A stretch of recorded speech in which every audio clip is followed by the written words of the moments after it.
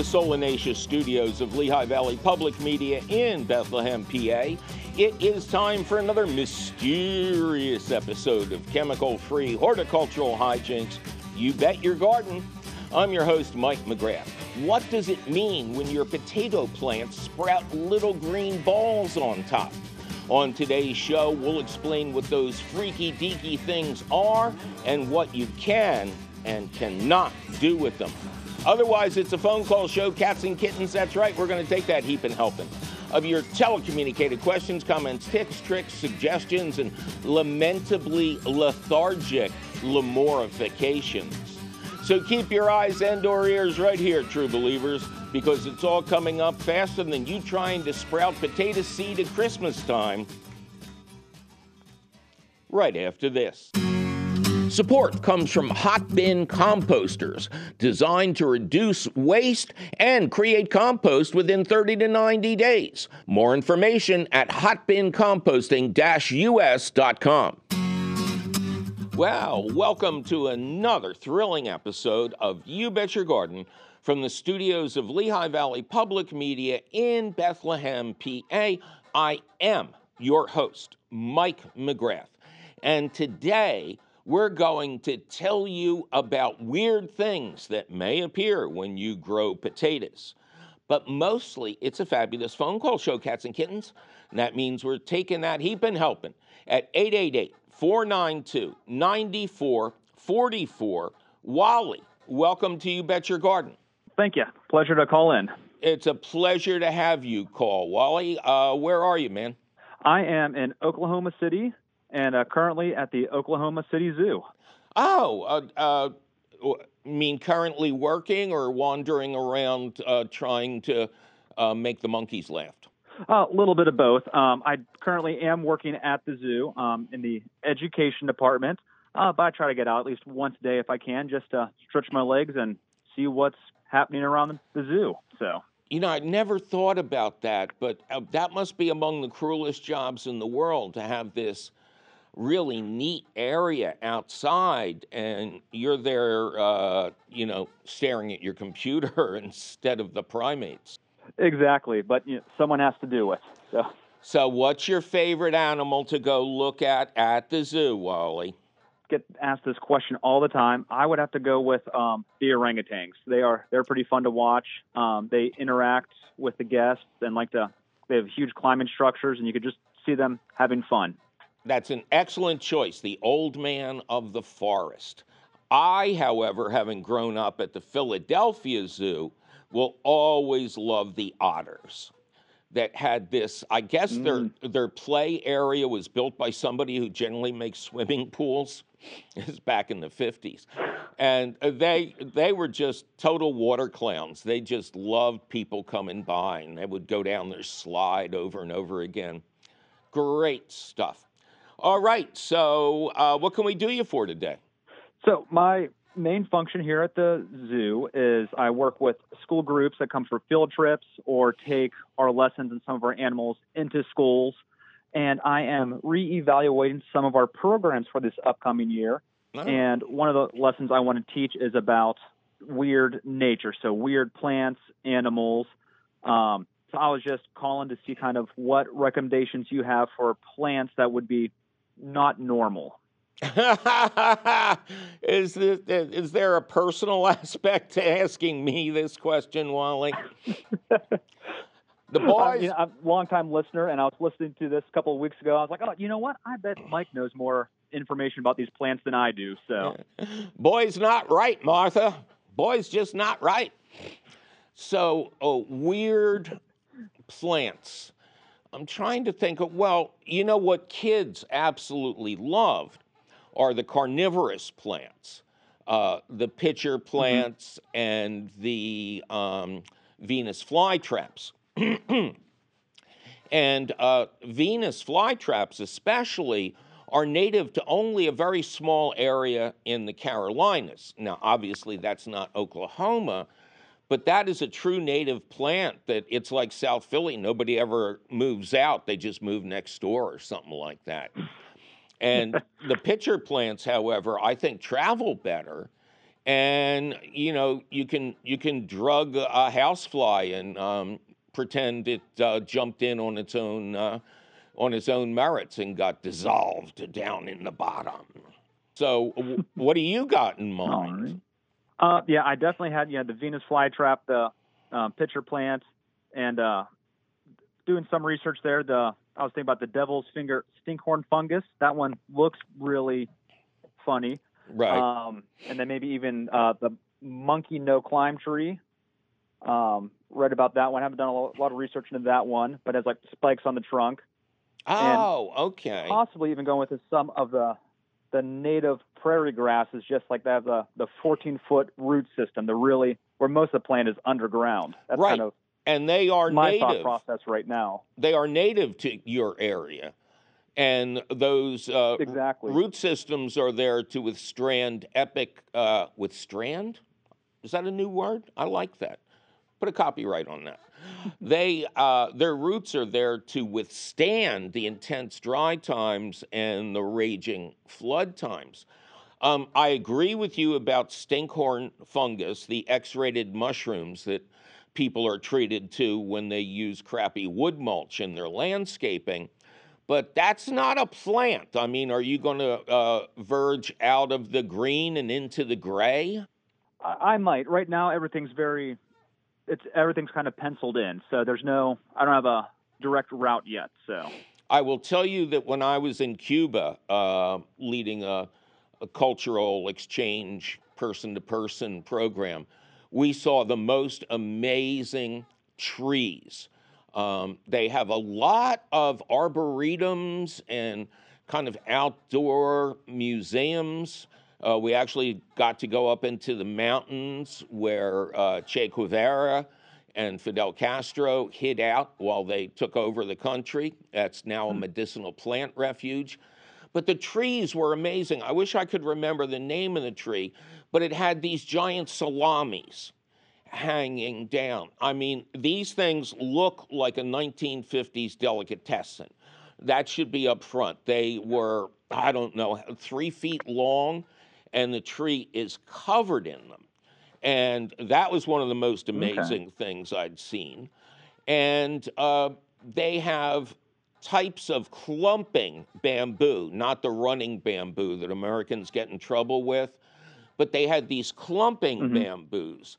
And one of them, my son was with me on the trip, and he calls me over and says, "Dad, you got to hear this." And he raps on the side of the bamboo, and it's like rapping on a piece of aluminum or sheet metal. It's just amazing. Oh, wow. And fig trees. I don't know how long you've been listening or if you've heard the show where I interviewed the guy who wrote Gods, Wasps, and Stranglers, the history of the fig. But fig trees are amazing in what they can do. They form entire clumps that are one tree by producing branches that then go down and root in the ground, and it's just one organism.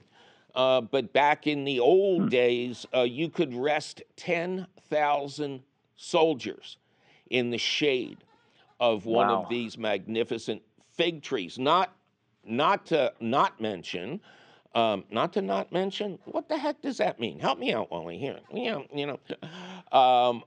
Another wonderful thing about the fig, it is the tree under which the Buddha experienced enlightenment. So that original one, I believe, is called the Bodhi tree. And it has been propagated, for millennia, or however old the first Buddha was around. So they're really cool. But, for kids, anything you can get them to grow and have success with that's really cool, that's where you're going to lure them into this game. And I don't think there's anything better out there than ornamental sunflowers. Not the big oil-producing sunflowers, but there are sunflowers that are as small as 6 inches tall, and then all the way up 2 feet, 3 feet, whatever you want, with the most amazing reds and yellows. And then at the end of the season, the ornamental ones are visited by goldfinches that hang upside down and eat the tiny little seeds inside.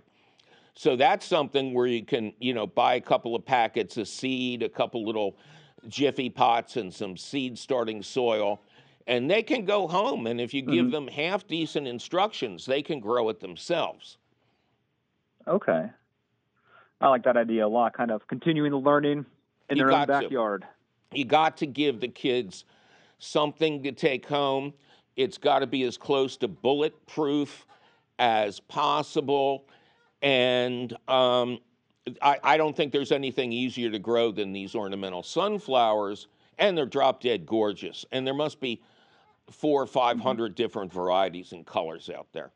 And that list is endless. Oh boy. So that's my best guess. All right, man?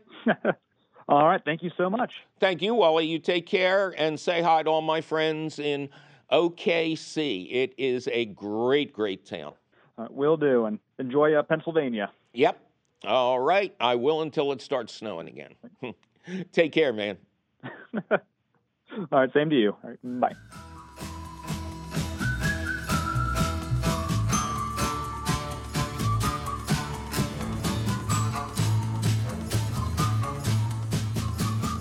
Hey, is your garden producing more than you know what to do with? Or are bugs and herbivores and disease getting it all before you can? You Bet Your Garden is your clearinghouse for organic information. Number to call, scratch it in sidewalk chalk on your most expensive wallpaper. 888-492-9444, and I'll tell you what to do. Charles, welcome to You Bet Your Garden. Thank you so much for taking my call. Where is Charlie? I am in Nashville, Tennessee. Excellent, excellent. What can we do you for? I am hoping you might be able to help me with some damage control with my wife. About a month ago, I was working in my garden and I was weeding one of my large planters that has one of my tomato plants. And I pulled up a large, strange looking leaf, and it happened to be attached to a larger root that, long and short of it, it turns out my wife had saved this peony plant from a construction site that had mowed down all the other peony plants. And so I pulled up this root and panicked. And the moment I realized what I did, and I put it in its own plant or own pot with its own soil, but it's and added about an inch or so of compost directly from our compost pile from the very bottom. And I am hoping to do what I can to nurse this peony root to health and undo my damage. She neglected to tell you that she had smuggled this pirate's chest into your tomato plant? Yes. I predict nothing but good things, but not immediate good thing. I don't want you to try to force it or do anything like that. As you're well aware, peonies are herbaceous perennials. All the above ground growth dies, and then it comes out from the ground when it's ready to bloom. So the most important thing, I'm glad you put it in a dedicated pot. Label the pot. Leave the pot outside. And then when we get into the fall, I think the smartest thing would be to simply bury the pot up to around the rim. That'll give it some insulation down below. And with any luck, with no luck whatsoever, you'll get leaves in the spring. If you have a lot of luck, you may get a flower or two. And leave those flowers alone. Make sure they get fed and watered. And by the year after that, you'll get your real peony plant back again. Okay. Love it. All right. We got to go. Thank you so much. Great talking to you, man. Take care. You too. Bye-bye. Bye. Well, they saw it first in Southeast PA, and it's spreading further every day. It's doing our crops and trees a lot of harm. It's an insect species that's not native, reproducing at a very high rate of speed, and folks, that's cause for some alarm. Now, once you dig what I have dug, you'll be hit to this invasive bug, and friend, you'll want to help to stop its spread. And when you see that little critter gonna take a swing like a home run hitter and smash that spotted lanternfly dead. Die, die, die, spotted lanternfly. When you see me coming, you'll know your end is nigh. I got a fly swatter, I'm gonna chase you all the way back to Asia. Die, die, die, spotted lanternfly. In the fall, find the eggs on a walnut tree trunk and scrape them off into an alcohol dunk, and surely that will cause them to expire. When the nymphs hatch from the eggs in spring, wrap your trees with a sticky tape ring, but save the birds by covering it with chicken wire. Now the tree of heaven is our preferred host, yeah, that's the tree it likes the most, so if you got one in your yard, chop it down. Don't transport firewood, brush, or debris, cause they'll hide in there and you'll never see them hitch a ride with you to the very next town. Die, die, die, spotted lanternfly. When you see me coming, you'll know your end is nigh. I got a fly swatter, I'm gonna chase you all the way back to Asia. Die, die, die, spotted lanternfly.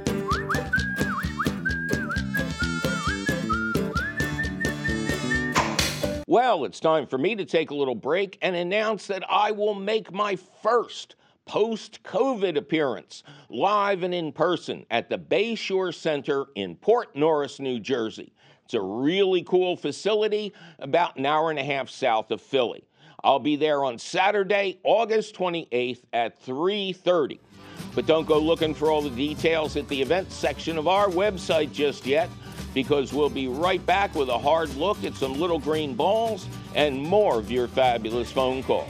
I'm Mike McGrath, and you're listening to You Bet Your Garden from Lehigh Valley Public Media in Bethlehem, Pennsylvania.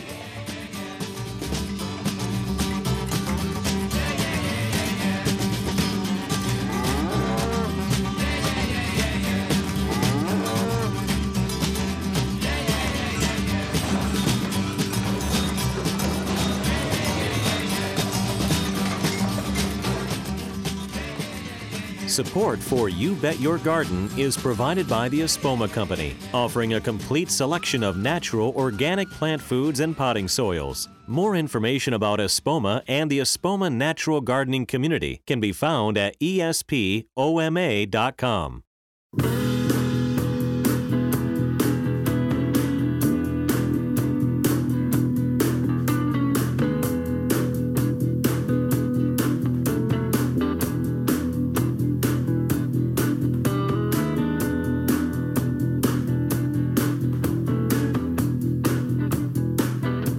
Support comes from Hot Bin Composters, designed to be compact, odor-free, and easy to use. They can help anybody get started composting. More information at hotbincomposting-us.com.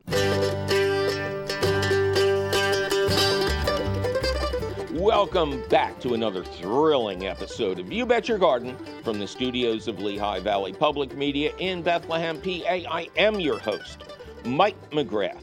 And we are going to talk about a really unusual feature that sometimes occurs on potato plants. There's also an important warning involved, so you better stay tuned so you can stay safe and keep listening or watching or however you get this.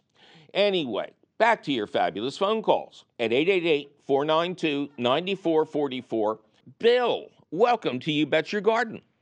Hi, Mike. How you doing? I am just ducky today, Bill. How are you, sir? I'd say peachy today. You're peachy? I was told that you were peachy in good weather and ducky in wet weather. But you peachy and ducky would make a great team. Where are you, Bill? I'm in Elizabethtown, Pennsylvania. Okay. Elizabethtown, did you say? Yes, I did. Okay, I thought that was in New Jersey. Maybe there's an Elizabeth. It's the western. Yeah, it's the western edge of Lancaster County. Oh, okay. Very good. What can we do for Bill? So I'm calling with a bit of a tip in our war against the spotted lanternfly. Oh, a dread invasive insect.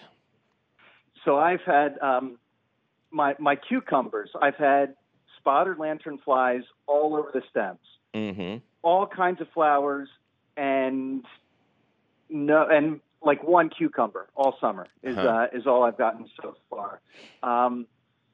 So I was looking at them and thinking, they're sitting there. They're not on anything else in the garden.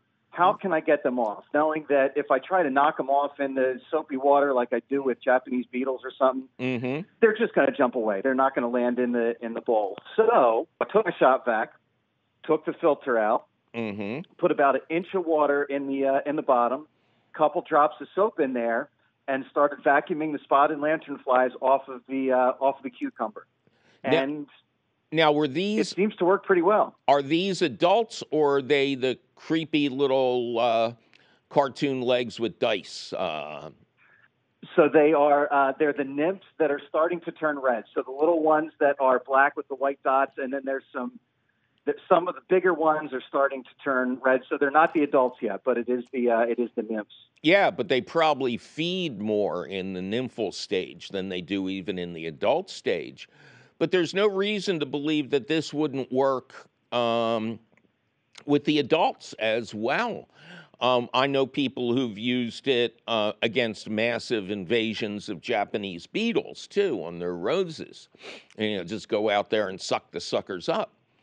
And you remind me that in the earliest days of organic gardening, really before there was chemical gardening, one of the first machines that was invented for crop protection was a giant vacuum machine.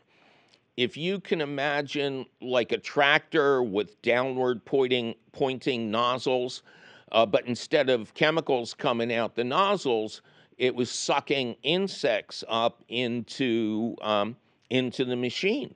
And my understanding is these machines were responsible for controlling a terrible outbreak of some kind of insect or another on lettuce crops in Texas. And they were very efficacious. They worked great. But you know what happened. Chemicals began to be discovered. They began to be promoted. Extension agents of the day were telling farmers they were living in the past. They had to garden in the future.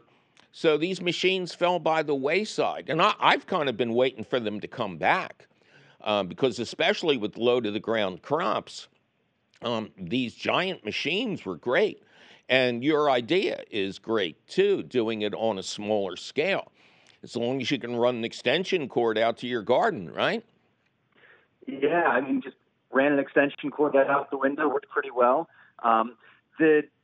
What I discovered, the leaves are very susceptible to getting sucked in. Yeah. So I take the nozzle, I get it in past the leaves by the stem, and then I turn the shop back on. And then it sucks up those nymphs.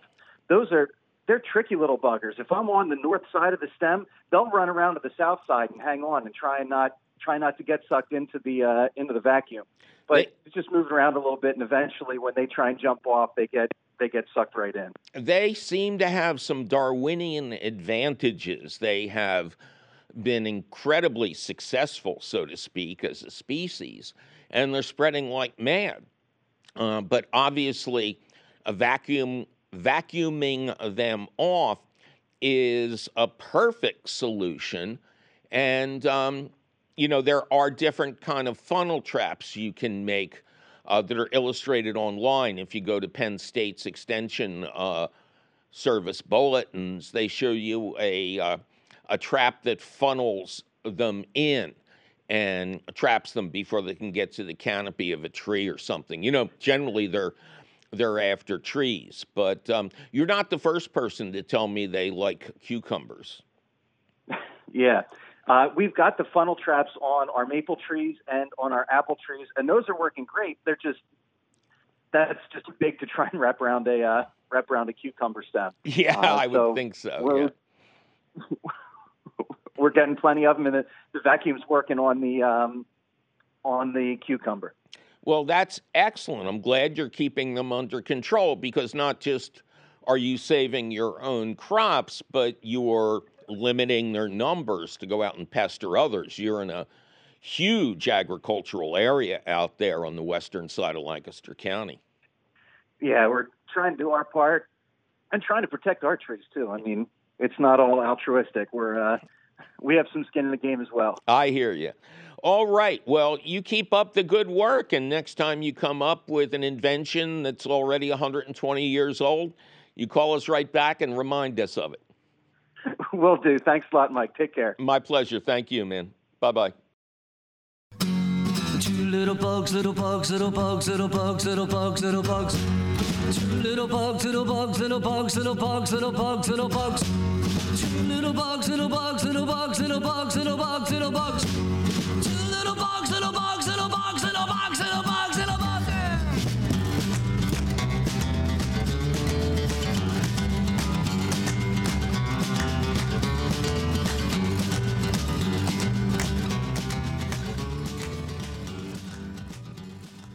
Suzanne, welcome to You Bet Your Garden. Oh, thank you. Hi, Mike. How are you? I am just ducky. Thanks for asking. How is Suzanne doing? Standing in my swimming pool up to my waist right now and enjoying the sunshine and the shade at the same time. And now you expect me to be nice to you. I'm in a dark studio. I'm going to leave here. It's going to be 94 degrees. By the time my car cools down, I'll be home. And do you have an adult beverage in your hand as well? You want to just rub it in? No, not yet. I wanted to wait until after we spoke. Okay. I might have preferred if you'd started early, but, we'll still expect you to be funny. What can we do for Suzanne?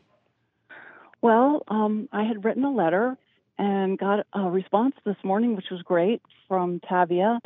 And my concern is that, maybe 8 years ago, I purchased a type of evergreen tree, and I knew the name of it at the time. I usually save the tags, but I don't have this one. It was maybe 3 feet tall, and it looks like it's some kind of cypress. Definitely not a Leland cypress, not a garden variety, arborvitae.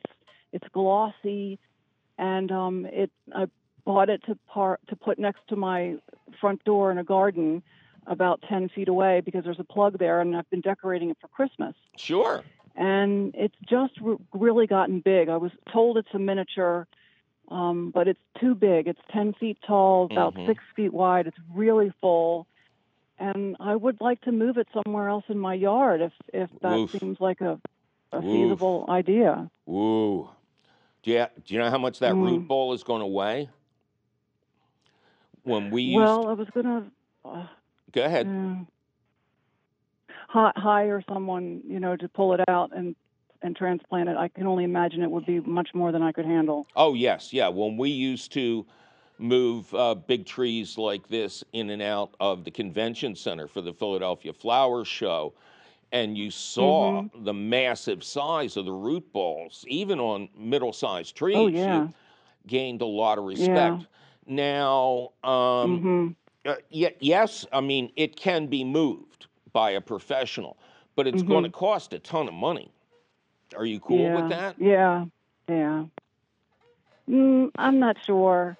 My husband had this idea that since we're learning that Christmas trees are going to be at a premium this year, we could sell it to the highest bidder. Now, why is that? Is this the lack of help that people can get these days? Why is there going to be a Christmas tree shortage? Trees? But remember, kids, you heard it here I heard first on You Bet Your Garden. Invest in Christmas trees. Okay. Do you know why? I saw in the drought it has caused stunted growth out west. Okay. Well, I'm pretty out sure it was west. a CBS show. Yeah, even if it still exists. Oh, yeah, it's terrible what's happening out there. I'm sorry, guys. I mean, we're eating your smoke, if that's any condolences. Okay, so where did you say you were again? Did I ask you? No, I live in Hockessin, Delaware, which is right next to Kennett Square, PA. Right, I know where it is. And Yeah. and the tree is planted right next to the house? Well, about 10 feet away, and then next to a walkway that goes out to a circular driveway. And it has blocked the view from my front porch. I've naturalized my front yard. It's about an acre into a meadow. And there's all kinds of things growing out there. We've really gotten a good meadow. But we can't see it now because of this trees in the way. We could move our chairs, but I don't know. The older we get, the harder it is to move our chairs. Yeah. Well, if you think chairs are hard to move, boy. So Set in our ways. is this a column form of a cypress?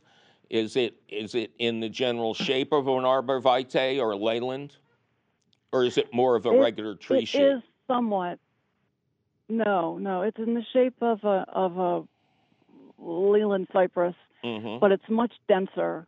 Right. And the deer have rutted up most of my Leland cypresses, and I protected the green giant arborvitaes I replaced them with, but they have never touched this tree. It's really dense, and it's just so green. It's really pretty if it was out by itself. I just don't know. I thought maybe it was a hemlock, but it's got no white stripe underneath the needles. So I'm figuring it's some kind of cypress. Yeah, and my guess. Hemlocks are under attack anyway, so if it's as nice as you say. Well, here's the deal. You would call hopefully 3 certified arborists who have experience with this kind of moving. Maybe get some recommendations from your local independent garden center for people who have the right equipment and the right knowledge. And you would get estimates from each of them. And if you decide that you can afford it, they'll come out with a giant, I guess they're called bucket trucks, because they scoop the tree out of the ground, roots and all. And you would you would do this at the very end of fall, maybe midwinter would be ideal, and spring would be fine too. You don't want to move it during hot weather. And no, I know that. And then after it gets to its new resting place, so to speak, you want to make sure it's watered as if it were a new tree. Water it really well the first couple of years. Don't let it dry out. And don't improve the soil in the planting hole. When they take out the tree, they're going to take out a lot of soil. You know, you want the biggest root ball you can. And obviously, they're going to have to dig the new hole on top of that. But you want to try to move this like when my children were small. I had developed a talent for bringing them indoors, back inside the house on like Thanksgiving or Christmas when we had been at the grandparents' and they were sound asleep. What I learned is if your timing is right, you can bang their heads against a doorway or something. They're not going to wake up. And so the more dormant the tree is, the easier this is going to be. Ideally, the tree won't know it was moved. It'll have a different view of the landscape, but if it's done correctly, the tree should suffer no ill effects at all. But that's really, I think that's your option, because you don't want to cut down this beautiful tree. All right. Right? No, but if it's too much money, I will, and I'll try to get it ID'd, maybe get another one. And I can have one more year of decorating it. I can still reach the top with one of those hand pinchers, and we'll decorate it so that they can see it from the space shuttle, and then we'll see if we can move it.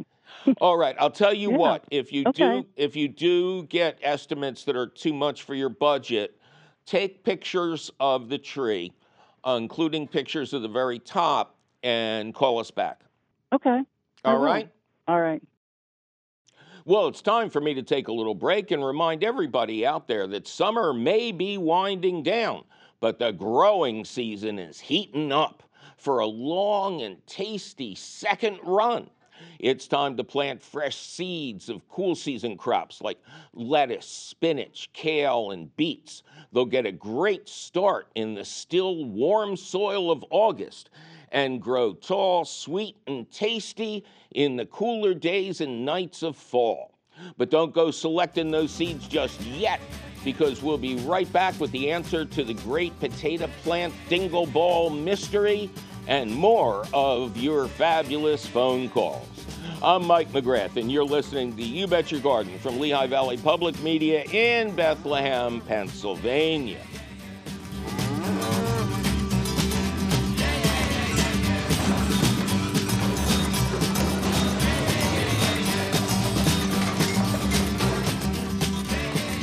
Support for You Bet Your Garden is provided by the Espoma Company, offering a complete selection of natural organic plant foods and potting soils. More information about Espoma and the Espoma Natural Gardening Community can be found at espoma.com.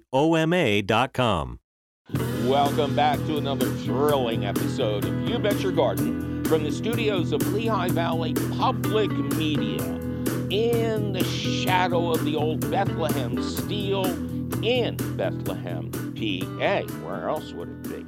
I am your host, Mike McGrath, and we are in the stretch now, cats and kittens. In just a little bit, we'll get to a weird aspect of potatoes that maybe you've never seen, especially if you grow in a warm climate. But potatoes can flower, and then potatoes can grow their own seeds. And you need to know a couple of things about this, both to admire the flowers and not eat the seeds. And we'll tell you all about it after a couple more of your fascinating phone calls at 888-492-9444. Steve, welcome to You Bet Your Garden. Hi, Mike. I am in Wilmington, Delaware. And what can we do for Steve in Wilmington? Okay. Every year I get weeds growing between the cracks in my walkway and my driveway. Mm-hmm. I get down on my knees and I cut them out with a little penknife, only to see the. Well, I want to try to get them all as possible, and only to see them return weeks later. And it's I'm 75 years old, and it's getting kind of hard to get down on my knees. Yeah, so, I stopped. I want to know if there's some way to rid them once and for all. Well, one of the things that I like to suggest, rather than getting rid of them, nature abhors a vacuum. So even if you clean those things out meticulously, dirt blows in, new seeds blow in. And, it's an endless process. And I hear what you're saying about getting down on your knees. I stopped doing James Brown imitations a long time ago. So they have these lines of plants that are actually meant to plant in these cracks so that it'll be uniform, it'll be decorative, and it could even be fragrant. Now, the line I'm most familiar with is called steppables, because, again, these are designed to grow in the cracks in pavers and things like that. So would you be happy if you had a nice, low-growing, kind of consistent ground cover that behaved itself and get back 10 years of your life? I basically would prefer not to have anything in the cracks if possible. I can at least get you off your knees. Flame weeder. It's like a shepherd's hook with a business end where a flame comes out, and then on the other end you screw in a camp stove size bottle of propane. My son, I've been using flame weeders for ages. And when my son was 8 years old, I couldn't find it in the spring. So we went to the Tractor Supply store and I got it. I got a replacement. And as we're checking out, I thought, this is the weirdest thing I've ever seen. The aisles are filled with candy, of course, to catch you on the way out. And he's not even looking at them. And we get outside, and he's just like got this awestruck look. And I go, Max, are you okay? He goes, Dad, you just bought a flamethrower. That is so cool. So again, you're standing up, which to me is the most important thing here. There's also a tool Right. called the water-powered weeder. I believe it's only available from a place called Lee Valley Tools, and they have very high-quality materials. And this is like a trigger with a very sharp nozzle that you put on the end of your garden hose, and it has a long extension. So you get yourself right on top of the crack you're doing, and press the lever, and your hose pressure is concentrated like times 10, and it just flushes everything out. But Oh, I see. Yeah, because I imagine the dirt is what I guess attracts the weeds.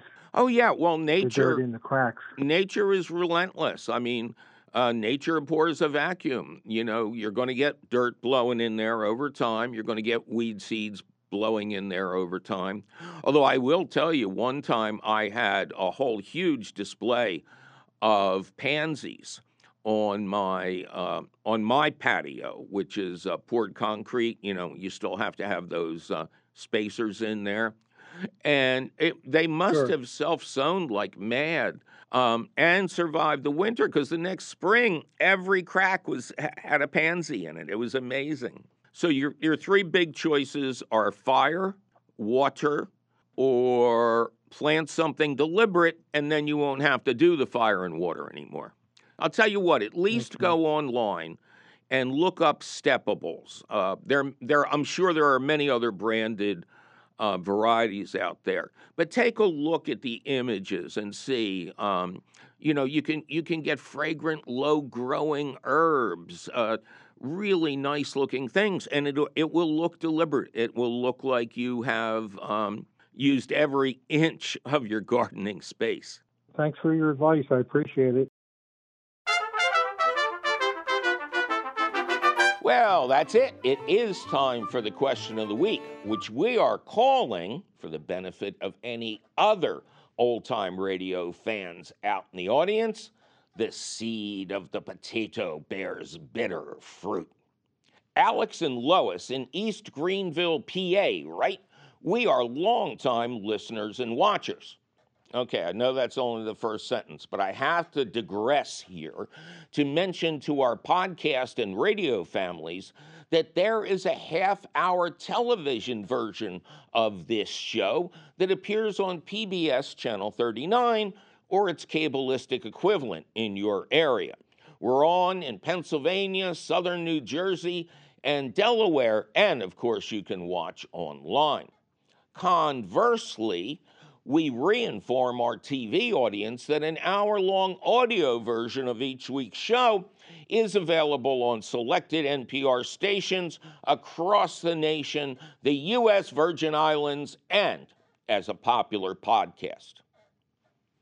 Alex and Lois, remember them, continue. We love your show and your unparalleled knowledge of everything that grows in the dirt. Actually, my knowledge of such things is extremely paralleled, but who am I to contradict such an obviously nice couple? Alex and Lois tried to continue once again with we've had vegetable gardens on and off for 40 plus years without much success.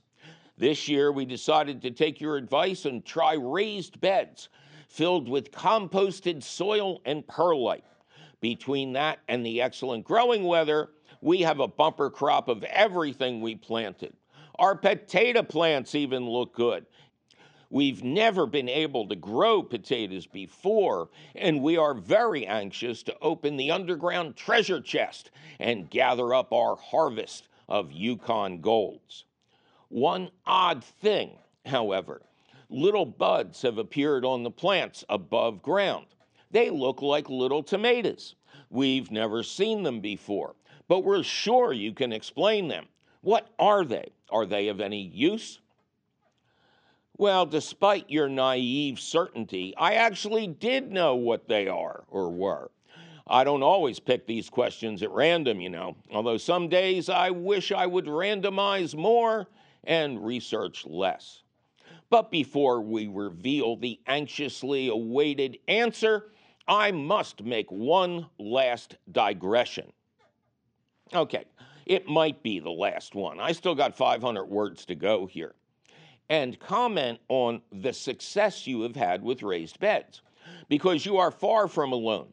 I receive tons of emails every fall from people who have struggled for decades trying to grow in flat earth, finally move up to raised beds, and suddenly find success. Don't wait decades. It's like you trying to build a house before you pour the foundation. Start small, build a few raised beds a season, fill them correctly, and your harvests will greatly improve. That leads us to one last digression. Again, I have no idea whether, quote, composted soil means topsoil or compost, but it is important to fill those beds with the right stuff from day one. And there is no such thing as composted soil. If there was, how could you tell when it was done? It was soil to start with, and now it's composted soil. What happened? Raised beds should be filled with approximately half yard waste compost, half high-quality screen topsoil, and a lot of perlite for superior drainage and water retention. Perlite is a natural mined volcanic glass that is popped into little white balls in giant ovens. So no, that white stuff in your potting soil is not styrofoam. And this little detour does not count as a digression, mostly because I'm the only one doing the counting. Now, back to Alex and Lois. Remember Alex and Lois, that nice couple we abandoned at a non-working bus stop a while back? Well, those little green balls that appeared at the tops of your potato plants are filled with potato seeds, a topic that is devilishly hard to research because the disease-free whole potatoes you buy for planting are called seed potatoes. So you got your potato seeds and you got your seed potatoes. Good luck to you. Anyway, you plant healthy sprouted potatoes as soon as the soil can be worked in the spring. Potatoes love to grow in cool weather. I personally plant whole potatoes. Large-scale growers and/or people who simply think it must be done coin their potatoes into chunks with at least 1 or 2 good eyes apiece to save money. If you're a potato newbie, always start with whole potatoes. Then you can allow your false bravado to enter the game. Then you can go back to whole potatoes. The above-ground growth will be green and lush, and at one point, a single stem will often appear atop each plant, adorned with beautiful flowers that reflect the color of the spuds growing underground. It's really cool. Now, this doesn't always happen, but when it does, you should examine those flowers carefully, as they are gorgeous. You should also note the date those flowers appear, as fingerlings, small spuds with intense flavor and nutrition, can be harvested 3 to 4 weeks after that. Or you can allow the potatoes to mature to a much larger size at the end of the season. Either way, pull those potatoes off after they begin to fade. Otherwise, they will progress into those weird round green things that really do contain growable potato seeds. If you wish, you can try and use these seeds to grow whole potatoes. It'll take a full season in a coolish climate to get them to a decent size, but it can be done. Warning, warning, warning. Do not attempt to eat the actual seeds and/or seed pods. They are incredibly toxic, as are any green areas of a potato caused when the spuds are exposed to sunlight instead of being covered by soil. If a harvested potato is green, compost it. If only small portions are green, cut them off and eat the rest.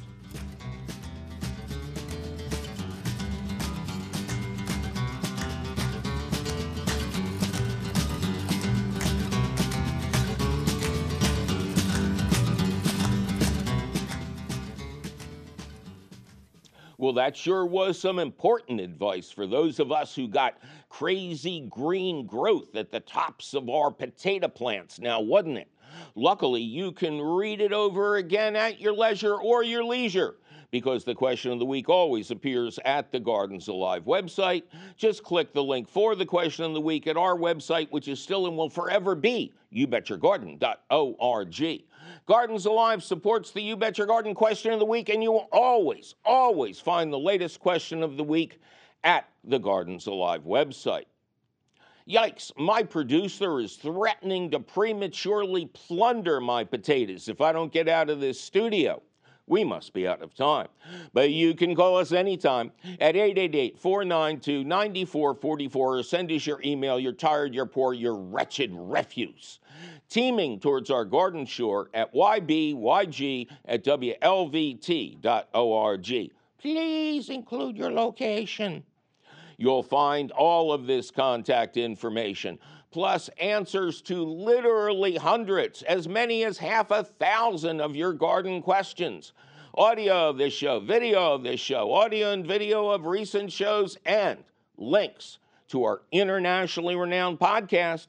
It is all at our website, youbetyourgarden.org. If it's not there, tell us and we'll fix it.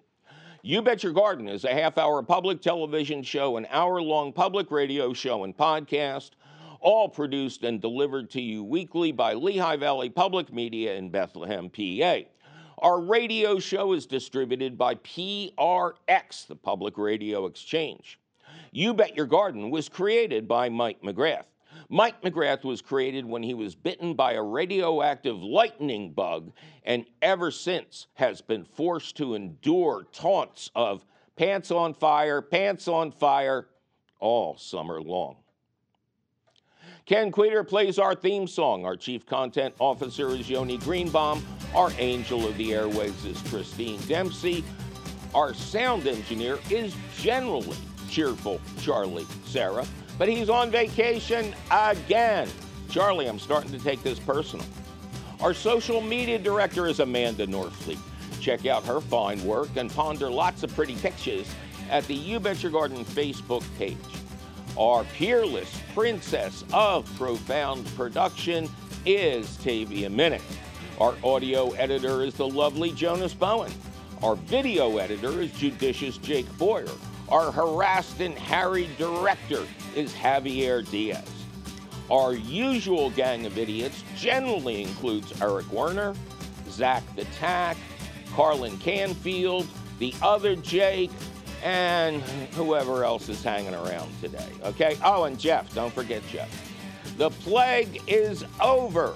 Our fearless leader, CEO, and general hanger-on Tim Fallon is now late for real meetings instead of Zoom ones. I'm your host, Mike McGrath, and I'll be busy getting ready for that second season of gardening, enjoying those super sweet salad greens fresh from the garden, and praying for frost so the tomato plants can finally die. Until I see you again next week. Yeah.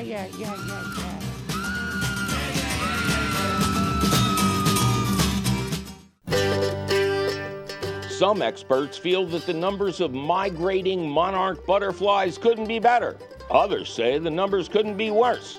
I'm Mike McGrath, and on the next You Bet Your Garden, we might this time discuss why this wide divide and how you can help keep those magnificent butterflies hale and hearty.